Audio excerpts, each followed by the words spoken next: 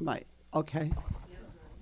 This is the love service, uh, and it's once a year, and it got started about 10 years ago when I was on the Worship Associates Committee at the time with Reverend Dawn Sangre. She was our first minister, and she was the one who said, "Oh, I know a service that was very successful in my church in Mount Kisco," and she told us about it, and she said it was people telling the congregation about somebody they loved and how it affected them and how important it was in their lives. So I thought this was a very interesting service, and I said, "Oh, I'll try it." And little did I know I'd be stuck with it for years to come. It's my service. Anyway, it's a joy to do. It really is, and it is a glimpse in people's lives. It really is. It's wonderful sharing. So today we have 5 people who are willing to participate, and Sharon Bowman. I would like people to sit in the front row here, and you choose when, in what order you want to do it. I'm not going to say, "Oh, you got to do it now" or that. Anyway, so Sharon Bowman, Ingrid Smith, Susan Shefflin, Eric Brown, and Brenda Perry Herrera. Is that it? Did I say all 5? Okay. All right, so they will give us a little talk about something they saw or somebody they loved, and I'm looking forward to it.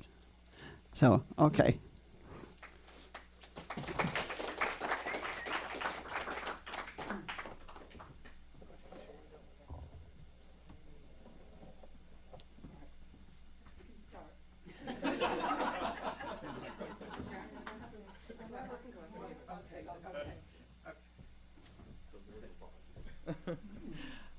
Okay.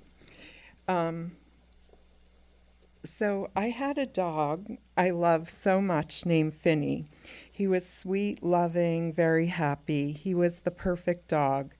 Sadly, Finney died. 2 years later, I started looking for another dog, and I found one that looked like Finney, and then I found out from the shelter that he was from Southern Ohio, which was where Finney was from.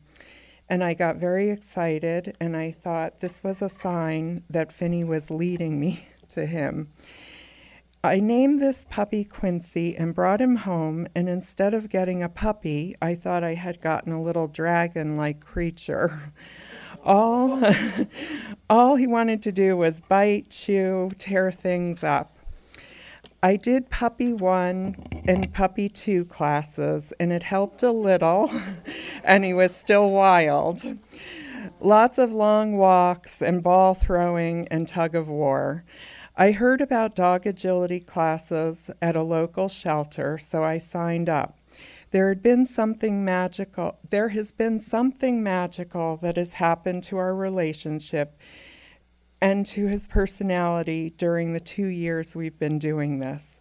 There are tunnels and tires for Quincy to jump through, high bridges for him to climb over and walk over, weave poles to weave through, and jumps to go over while I run alongside him.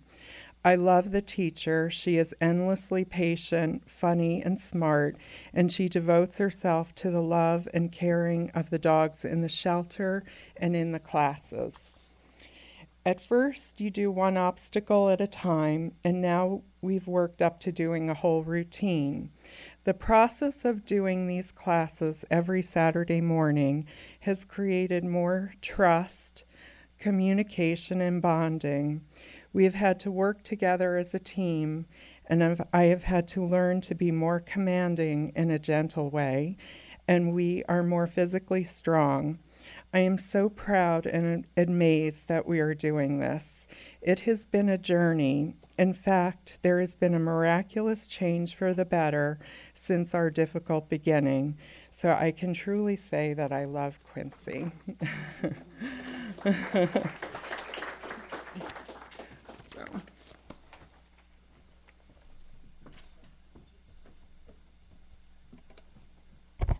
Hi, I'm Ingrid Smith. I'm actually really nervous about this because I thought it's a tough topic. It was a tough topic. I'm lucky in our family that we don't have history of diabetes or cancer in either side, my side or my husband's side. But on both sides, there's definitely a history of mental illness, especially mood disorders, not so much of the other kinds, personality disorders or violence. But it does. It's it's not my husband and sort of not me, but it's sort of. We can see like my anxiety will play through in this. But there's a lot we've had to deal with over over our lives together with our families and friends. So I just wanted to share some of this. I called it When Someone You Love Has Mental Illness. When someone you love has mental illness, life is ever changing. Your loved one may look normal, act normal most of the time, but really is not when you see them. When you love someone with mental illness, you are always on the edge. You jump when you see their number on your caller ID and sigh with relief when their voice is upbeat. You know from the first breath that they take if they are okay or not. When you love someone with a mental illness, oh, by the way, this is a compilation. This isn't just one person. When you love someone with a mental illness, you know what to look for, what to listen for, when you speak to them and when you look at them. When they're having a good day, you are having a good day. And when they are not, you do nothing but worry. When they get upset and frustrated, you cannot be upset and frustrated because it can make the situation worse. When you love someone with mental illness, you have to be a good listener because sometimes they just want to talk. And you can't cut them off, you can't hang up the phone, because what if you did? You are continually asking about meds and therapy. You are continually worried about meds and therapy. Is it working? Are they self-medicating with drugs and alcohol? If you can't have you cannot have issues of your own because you are the healthy one. When you love someone with mental illness, you hope every day they will turn out fine, that they will manage the meds and things will be fine. You keep hoping and hoping. When you love someone with mental illness, you have to hold back your frustrations because most people can do the simple things, and your loved one maybe cannot. You fight to say the phrase, if only you could just buck up, stop crying, see things differently. When you love someone with mental illness, you need to find your own people as well, people who understand what you're going through, people who can help support you and your loved one. Sharing is very important. Sometimes you find out that others are going through the same thing you are, but you never knew because mental health is often not spoken about as like a broken arm. You always wonder if you are doing the right thing regarding your loved one. Can you do more? Should you do less? You worry about their children. Are they getting enough? Will they grow up thinking, wow, my parent was crazy? Or will they really realize that their parent really was just doing the best that they could? When you love someone with mental illness, it's very hard to take a break in your life. Go on vacation, shut off the phone. The feeling of responsibility is always there. But the good times are there too, and there are plenty of up times as well. The up times may last for weeks or months. They may last forever. You have a million little achievements, a million joys, and every moment is precious. When you love someone with mental illness, life is a roller coaster, usually more ups and downs, more flying than sinking, and all you can do is just love and love them.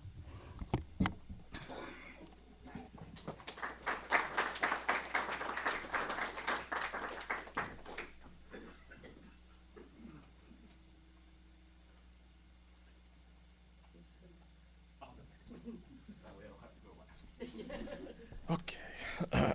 So thanks to Dorothy for putting this together. It seems like it's been going on much longer than 10 years. So I started off with a question, and I thanked Dorothy just now, but really if you ask yourself, if Dorothy asks you to do something, can you say no? So really, did I have a choice? Thank you anyway. So I had I thought I had a good handle on what I was going to say.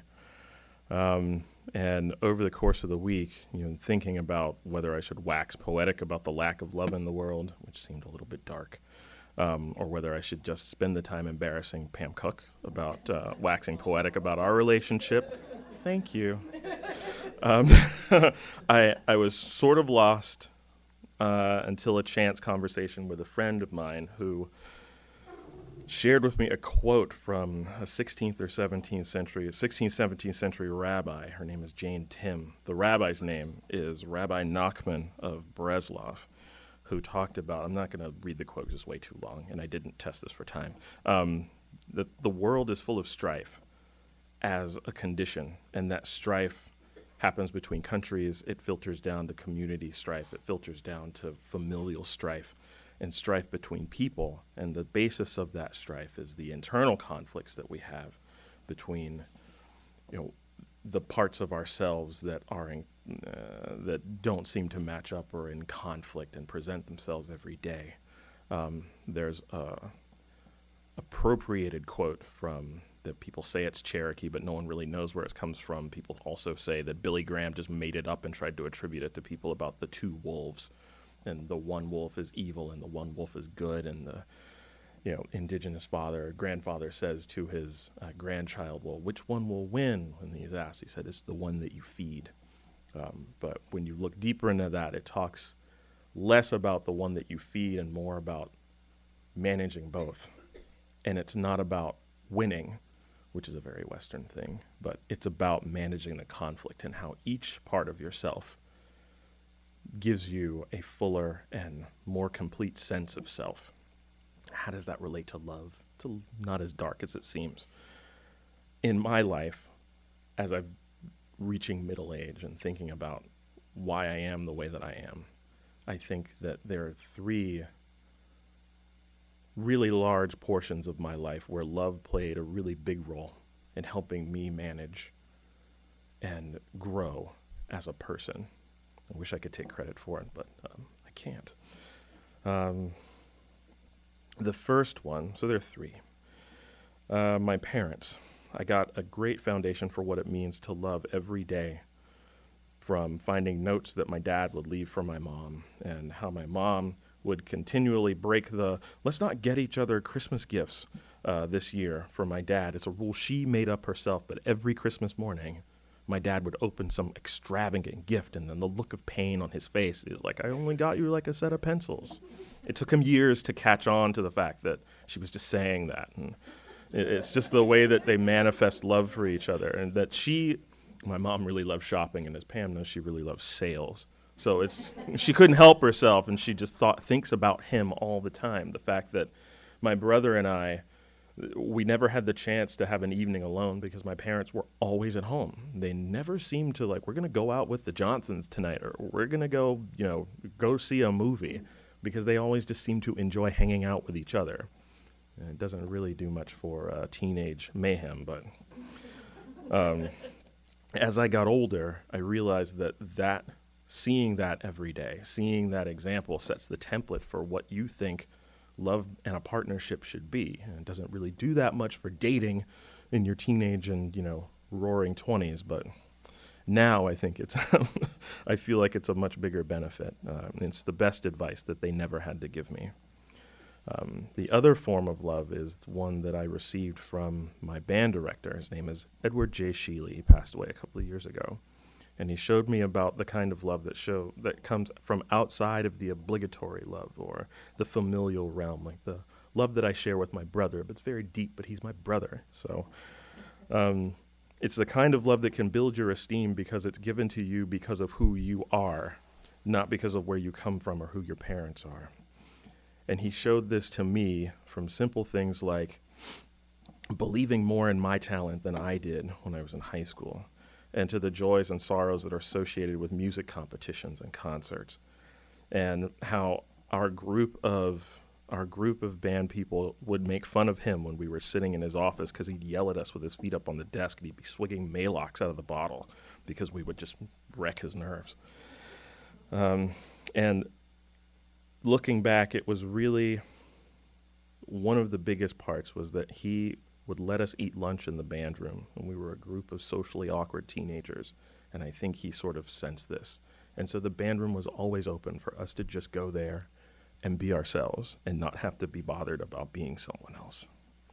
And I only recently realized this, that he loved me, and he showed me that it was even more special than it seemed on its face. And I realized that Mr. Sheely was one of the first adults in my life who loved me even though he didn't have to. He loved me because of who I was and no other reason.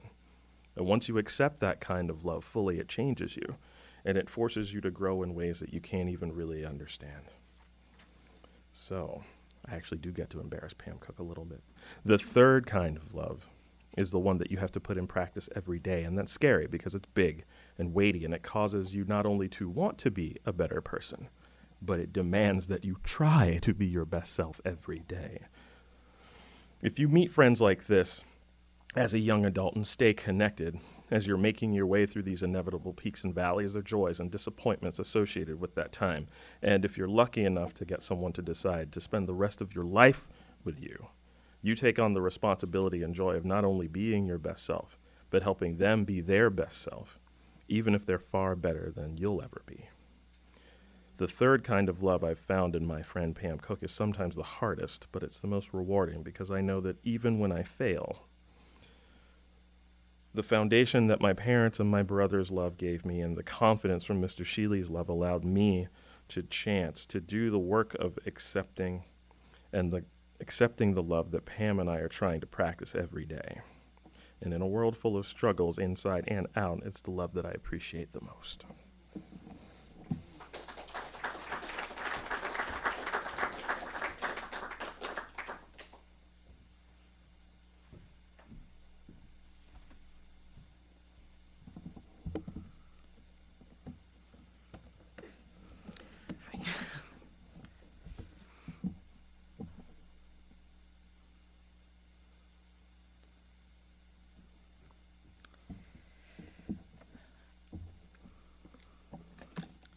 So,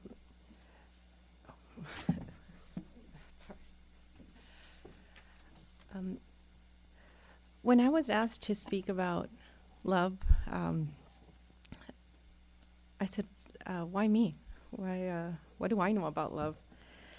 But instead of declining, I have taken it as a necessary challenge to have some serious introspection about the quality of my love for others, particularly the loved ones closest to me. It is said that love is patient, love is kind, love is never rude, it's never irritable, and I must not be loving because I am all those things. I'm guilty of not being patient, not being kind, being rude, and so you see, I've always had what I call heart problems, not medically, heart chakra, emotional blocks, whatever you want to call it. And that's due to the age-old phrase of, you can't love anyone until you love yourself. And I never really knew what that meant until I started to question, why is it that we treat our loved ones that we're supposed to love and honor the most worse than we do even strangers? Why do we exercise certain tones and actions that we would not otherwise use on a stranger? Is it the pre-programming of childhood that triggers all the kinds of responses with those that we're most comfortable with? Like when we're too tired to be our best selves and the ugly side of our ego shows. Yes, I can actually admit that I have taken it personally when my dear loving husband forgets to do something that I asked, which is then translated into my mind as he must not really care about what I have to say, I must be invisible, or my child not wanting to eat his dinner that I so carefully prepared is mentally translated into he must not appreciate all I do for him. Oh no, I will not raise a little brat, an ungrateful little brat. Thus ending in unnecessary power struggles and turning the wonderful moments of love and peace into fighting and yelling. However, when I catch myself and become aware, usually after the fact, I realize that it is just pre-programmed thoughts that turn into feelings that turn into behavior.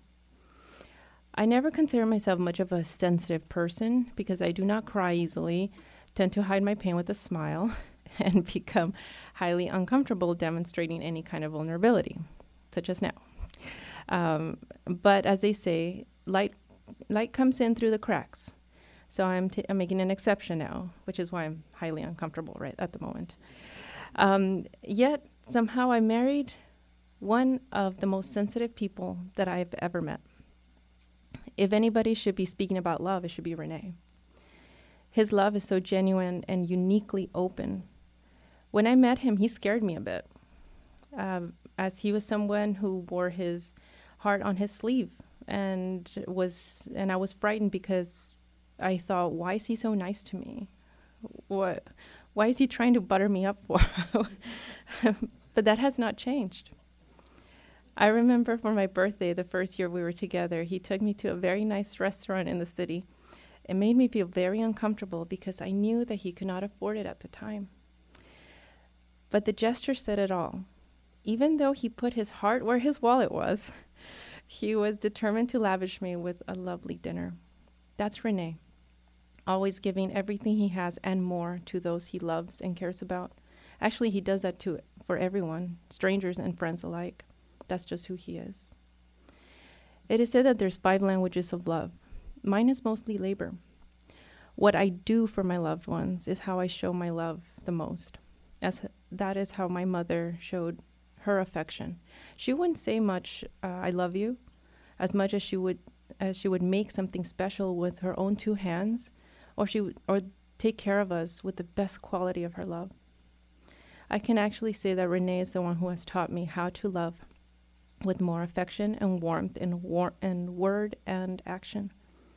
Loving freely and completely with abandon, despite the consequences of non-reciprocation, much the way that we love our children, loving them regardless of whether or not they love us back.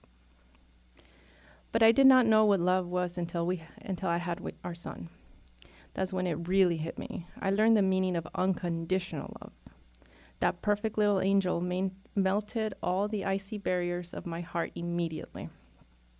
I could tell when I could not stop crying uncontrollably in the operating room, seconds after he was born, that there was nothing he could ever do that would make me stop loving him. With Eric, there could never be enough kisses and hugs and that I give him, and never enough cuddles, and never enough tickles or laughs, never enough dancing and singing together, or never enough time together.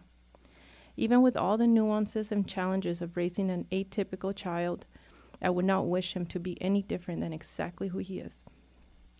Since Eric was weeks old, I have been on a soul search on how to best love my loved ones. And the answer always comes back to, you can't love anyone until you love yourself. One thing I notice about the days that I am not so loving, compassionate, and forgiving to myself, I'm exactly that to my loved ones. When we soften ourselves, we soften up with others.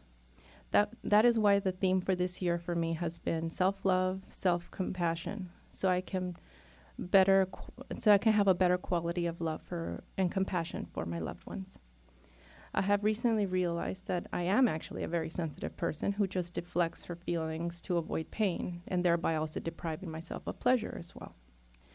I have been questioning why God has put these 2 amazing people in my life, my husband and my son, with all their wonderful quirks and atypicalities. And God keeps reminding me every day they are my biggest teachers. I am challenged to become a better person every day because of them. I grow because of them, and I am so blessed to have them in my life. I am the lucky one.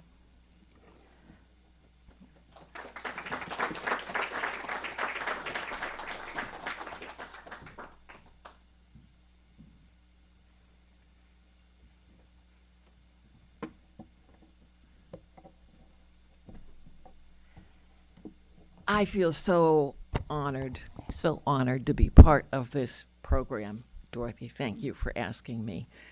I have been through a siege of cancer recently, and the doctor who cured me, and yes, he gave me the all clear, Dr. Veach. I am so happy to be alive, And I was going to speak about him this morning, but Dorothy, like Eric, I'm changing my direction a little bit and what I want to do, and I'll tell you why. Last night, I watched a documentary called Won't You Be My Neighbor? And this guy appeared in that documentary, and it was beautiful, beautiful, beautiful. I want to urge you to see it if you haven't seen it. And so this morning, I woke up and I was thinking, oh my God, you have a Mr. Rogers. You have to talk about your Mr. Rogers. Something happened during the documentary last night. I was weeping copiously. And my husband asked me, why are you crying? And I thought I had to think about it. But this morning, when I looked up an article about this documentary, the name of the article is, Won't You Be My Neighbor? This is why you can't stop crying over the biggest documentary of the year. So I found out why I was crying. But let me tell you about my Mr. Rogers, because that's really, he is the love of my life, was the love of my life, and is the love of my life. And sometimes you see in obituaries where spouses write about their spouses, they always say they were together 50 years, she was the love of his life, he was the love of her life. Well, this man I am going to describe, my Mr. Rogers, is my grandfather. His dates of this is very significant because his birthday is tomorrow. He was born February the 11th. He lived from 1880. I'm going to pass this around when I finish, but so you can see it, because there's a little picture of me hugging him right there. 1880 to 1972. And this is a man who never entered a church. I'm not sure. And he must have been married in a church, but he never went to church. He didn't preach any kind of gospel. He didn't preach any kind of moral system, but he just lived and was the most, I'll have to say Christian, but just everything that's good about any religion was what he was. Absolutely, without question, he lived a beautiful, and like Mr. Rogers was a minister and had a college education. My grandfather just graduated from high school. He didn't have a college education. He wasn't a minister, but he was the most beautiful soul. And in seeing Mr. Rogers last night, I realized that what he had was complete, unconditional love, absolutely unconditional. He was there any time in my childhood that I ever needed him. I'm so glad that Ingrid talked about mental illness this morning, because I had a mother who was mentally ill, and lots of times she would fly off the handle, and I would feel inferior, insecure, scared, all the things that Mr. Roger was talking about last night with children. That's the way I would feel. And he would my grandfather was always there to put his arm around me, to encourage me, to give me the love that I needed to know I was okay, because I didn't think I was okay. And I will talk about, there, you can pass it around, Ingrid, if you want to.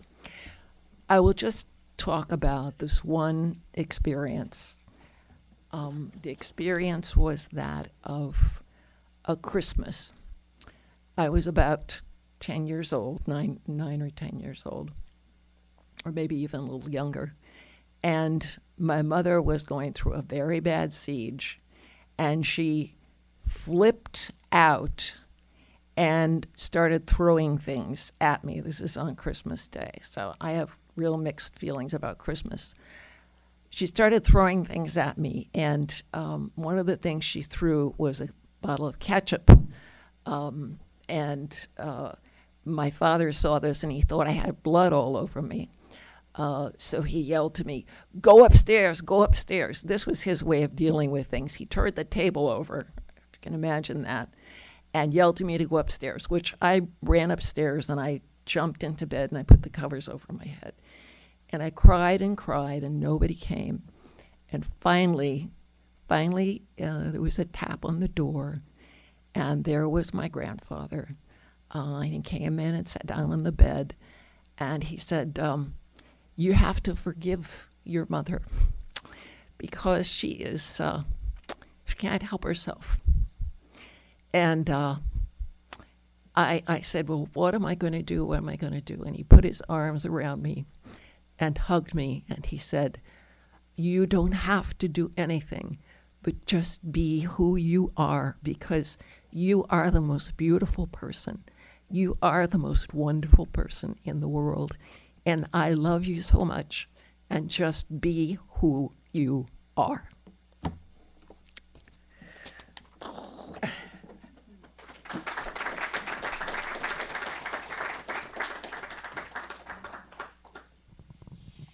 I just want to thank everyone on the panel for the wonderful sharing and openness. And it's important, I think, to keep this service going every year, because it's such a wonderful thing to what it brings out in people. It's amazing. Thank you very much for sharing.